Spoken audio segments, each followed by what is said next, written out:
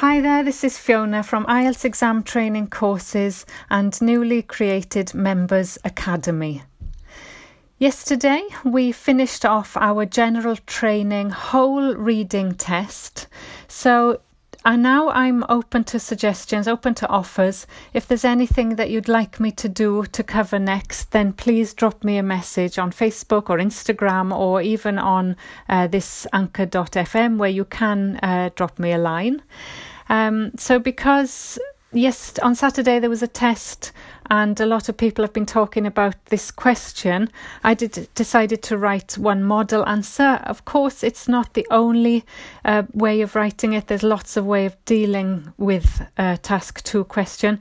This is just one model to give you some suggestions. But if you've got any alternatives, then please post them and let me know. The question was all about bringing up children and whether parents should get training or whether they should go on a training course, a childcare training course, or whether something about the courses should be provided or should be compulsory, something like that. And so the idea is, the question was definitely to what extent do you agree or disagree that parents need some kind of basic training in looking after a child. So there's lots of ways of answering this, because it says to what extent do you agree or disagree. You could say that you absolutely, totally agree and give very good reasons why parents should have training, how important it is for children to be properly brought up. And some parents, like myself, often don't know what they're doing and don't know if they're doing the right thing and maybe need help. You could totally argue the opposite, of course, that parenting is something that comes naturally and that every child is different. So every child, it doesn't matter how they're brought up, there's no correct way of bringing a child up, and therefore we can't have this kind of nanny state. I like that word, nanny state, where the government controls everything you do and looks after and makes sure and dictates this is how you should bring up a child. After all, that's what the government does in education. It says that children have to learn these things, and people would disagree and might say, well, those things might not be important to a child. They can learn that elsewhere. So, do you want your child to be brought up in the way that somebody decides they should be brought up and therefore be forced to go on a training course you might disagree with how you're being told to bring your child up? Or do you think, well, actually, if experts do the psychological research on the best way to bring up a child, if they've got evidence that one system works better than another, then I'd like the right to know about that, some parents, if their child is badly behaved, some parents just let that happen and think that's all natural part of growing up. Some parents are much stricter. Some parents offer incentives, reward systems. Everybody does it differently, but it might be good to know what the right way is. Or can you just learn that from books? Could you just get a book about how to parent? Do you really need to go on a course to learn about that kind of thing? So there's lots of issues here, and I think some people said they didn't have any ideas, but you've just got to think about your own situation. If you had a child, or if you have children or don't have children, would you want somebody to help you, to show you the way? Would you just want to be left alone and do it yourself? Do you want somebody interfering with the way you bring up your child? Or, would you be happy to attend a course which just gives you some guidance but is not prescriptive? So put yourself in that situation. What do you think would be good for you as a parent? I know a lot of you taking this exam are young. You're 18, and so think of it from your point of view. Would your parents have benefited from having some kind of training, or were you quite happy with the way you were brought up? Or did you see other people around you being brought up differently, and would you have liked some kind of guidance? Put yourself in the situation, and then hopefully lots and lots of ideas will pop into your head in that 5 minutes planning time.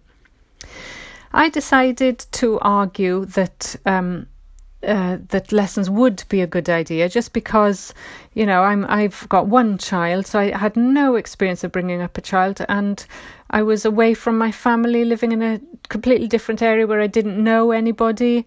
I just did what I thought was best, but looking back, I kind of think I could have done it differently.